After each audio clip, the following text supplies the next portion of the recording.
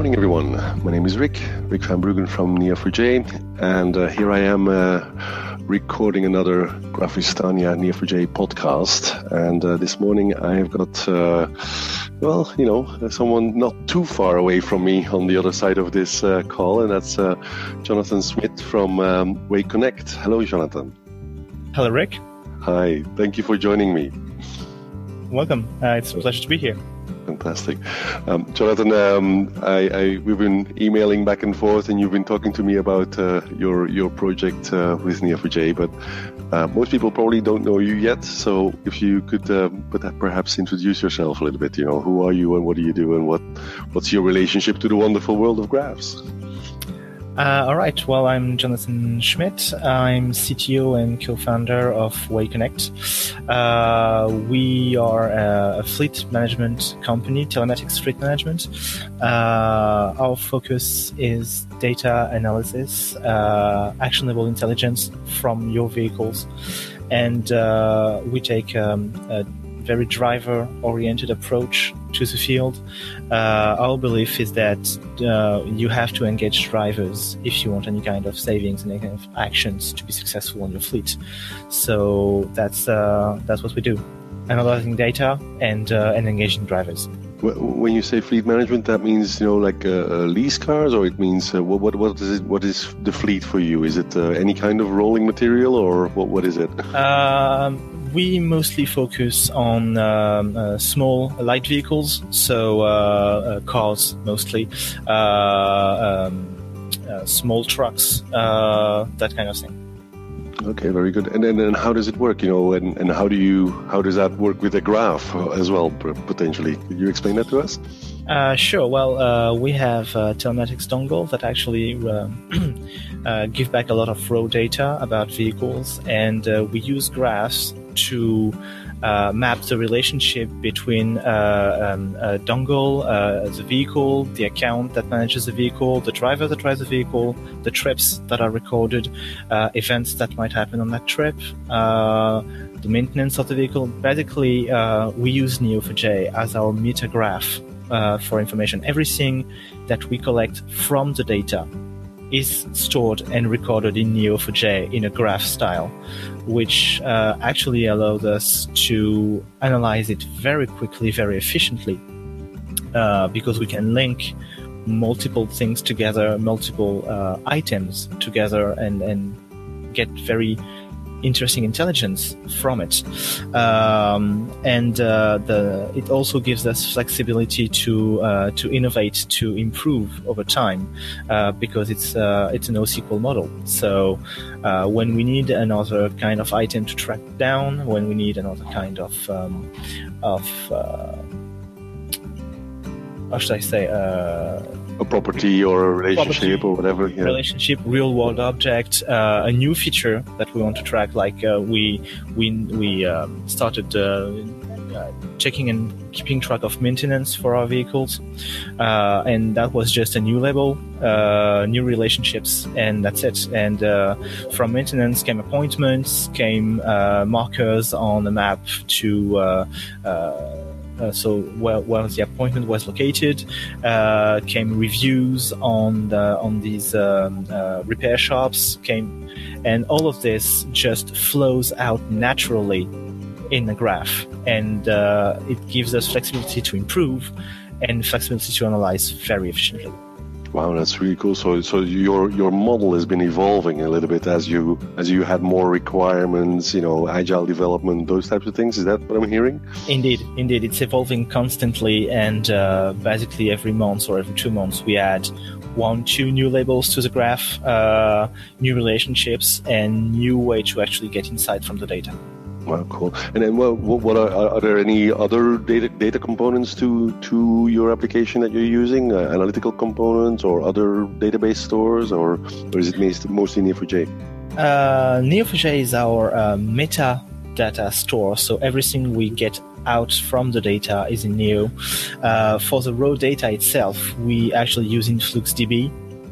as a time series repository.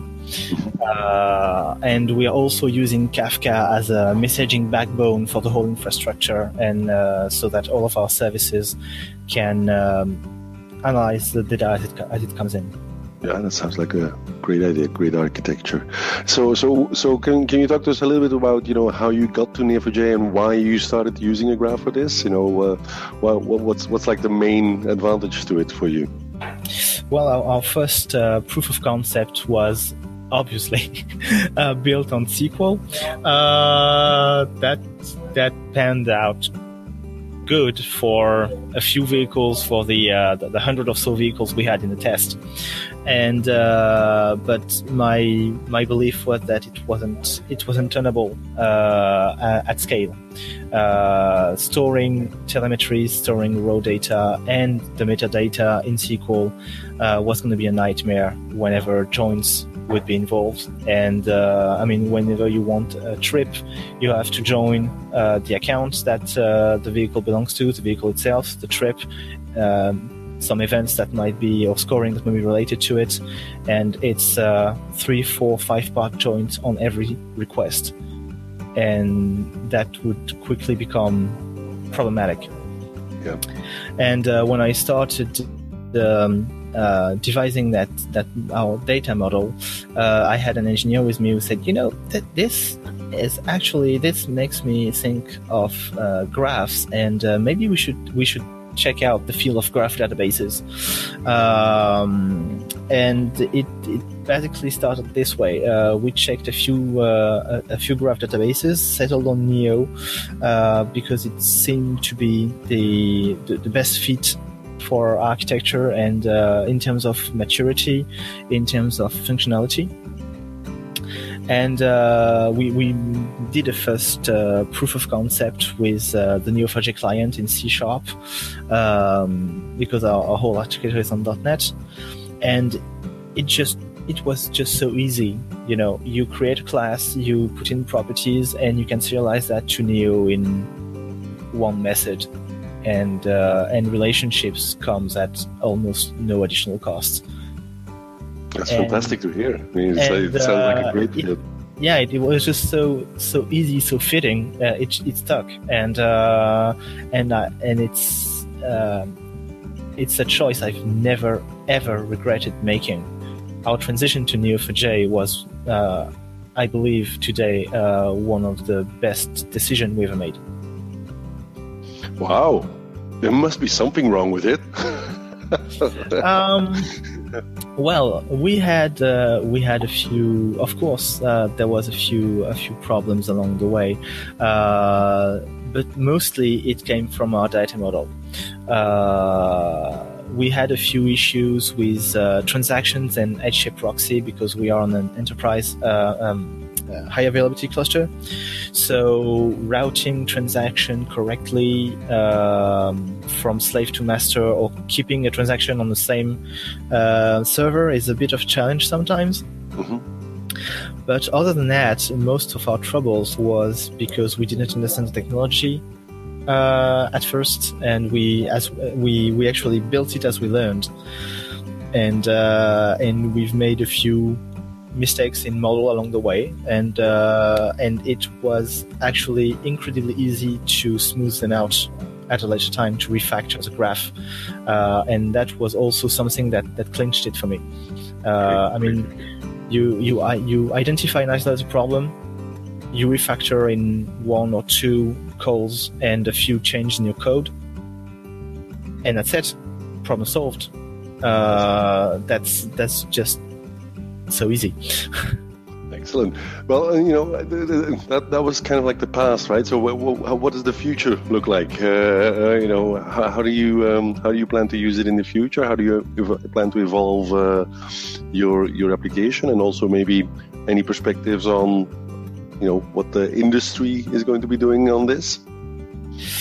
Well, as for us, my next step is causal clustering, and I'm just a few steps away from having it work correctly. Currently having a bit of dependency problems with .NET, but that's something that should be easily solved. And I hope so. Otherwise, you know where to find us, right? Exactly. Yeah. And I think causal clustering will be the next big step, and what will take us from really scalable to infinitely scalable, I guess. As for the industry, well, it's odd, but as much as you when you start using graph databases, you start seeing application for them everywhere, even up to research in ancient languages. You can probably index and cross-reference hundreds of texts in minutes or hours, just because you can actually cross-reference words and phrase from it, and the language doesn't matter as long as you have a Unicode alphabet for it. And this is so powerful, and it's just one application off the top of my head, because I dabble in that on the side, but graphs are everywhere, right? Once you start, getting into the mindset, you start to see them everywhere, and that's so fascinating. And you start to see also what good they could do. You have so many people building complicated software just to solve graph-related questions that could be solved in a few Cypher queries and a data import. So. Couldn't agree more, Jonathan. I think we're on the same page there. Absolutely. Thank you for sharing your experience with us. I think that was super nice and super useful for lots of people. We'll put some links to your company and your experience in the transcription of the podcast. But for now, this is, I guess, where we're going to be wrapping up. Thank you so much for coming online. I really appreciate it. And I look forward to meeting you soon sometime.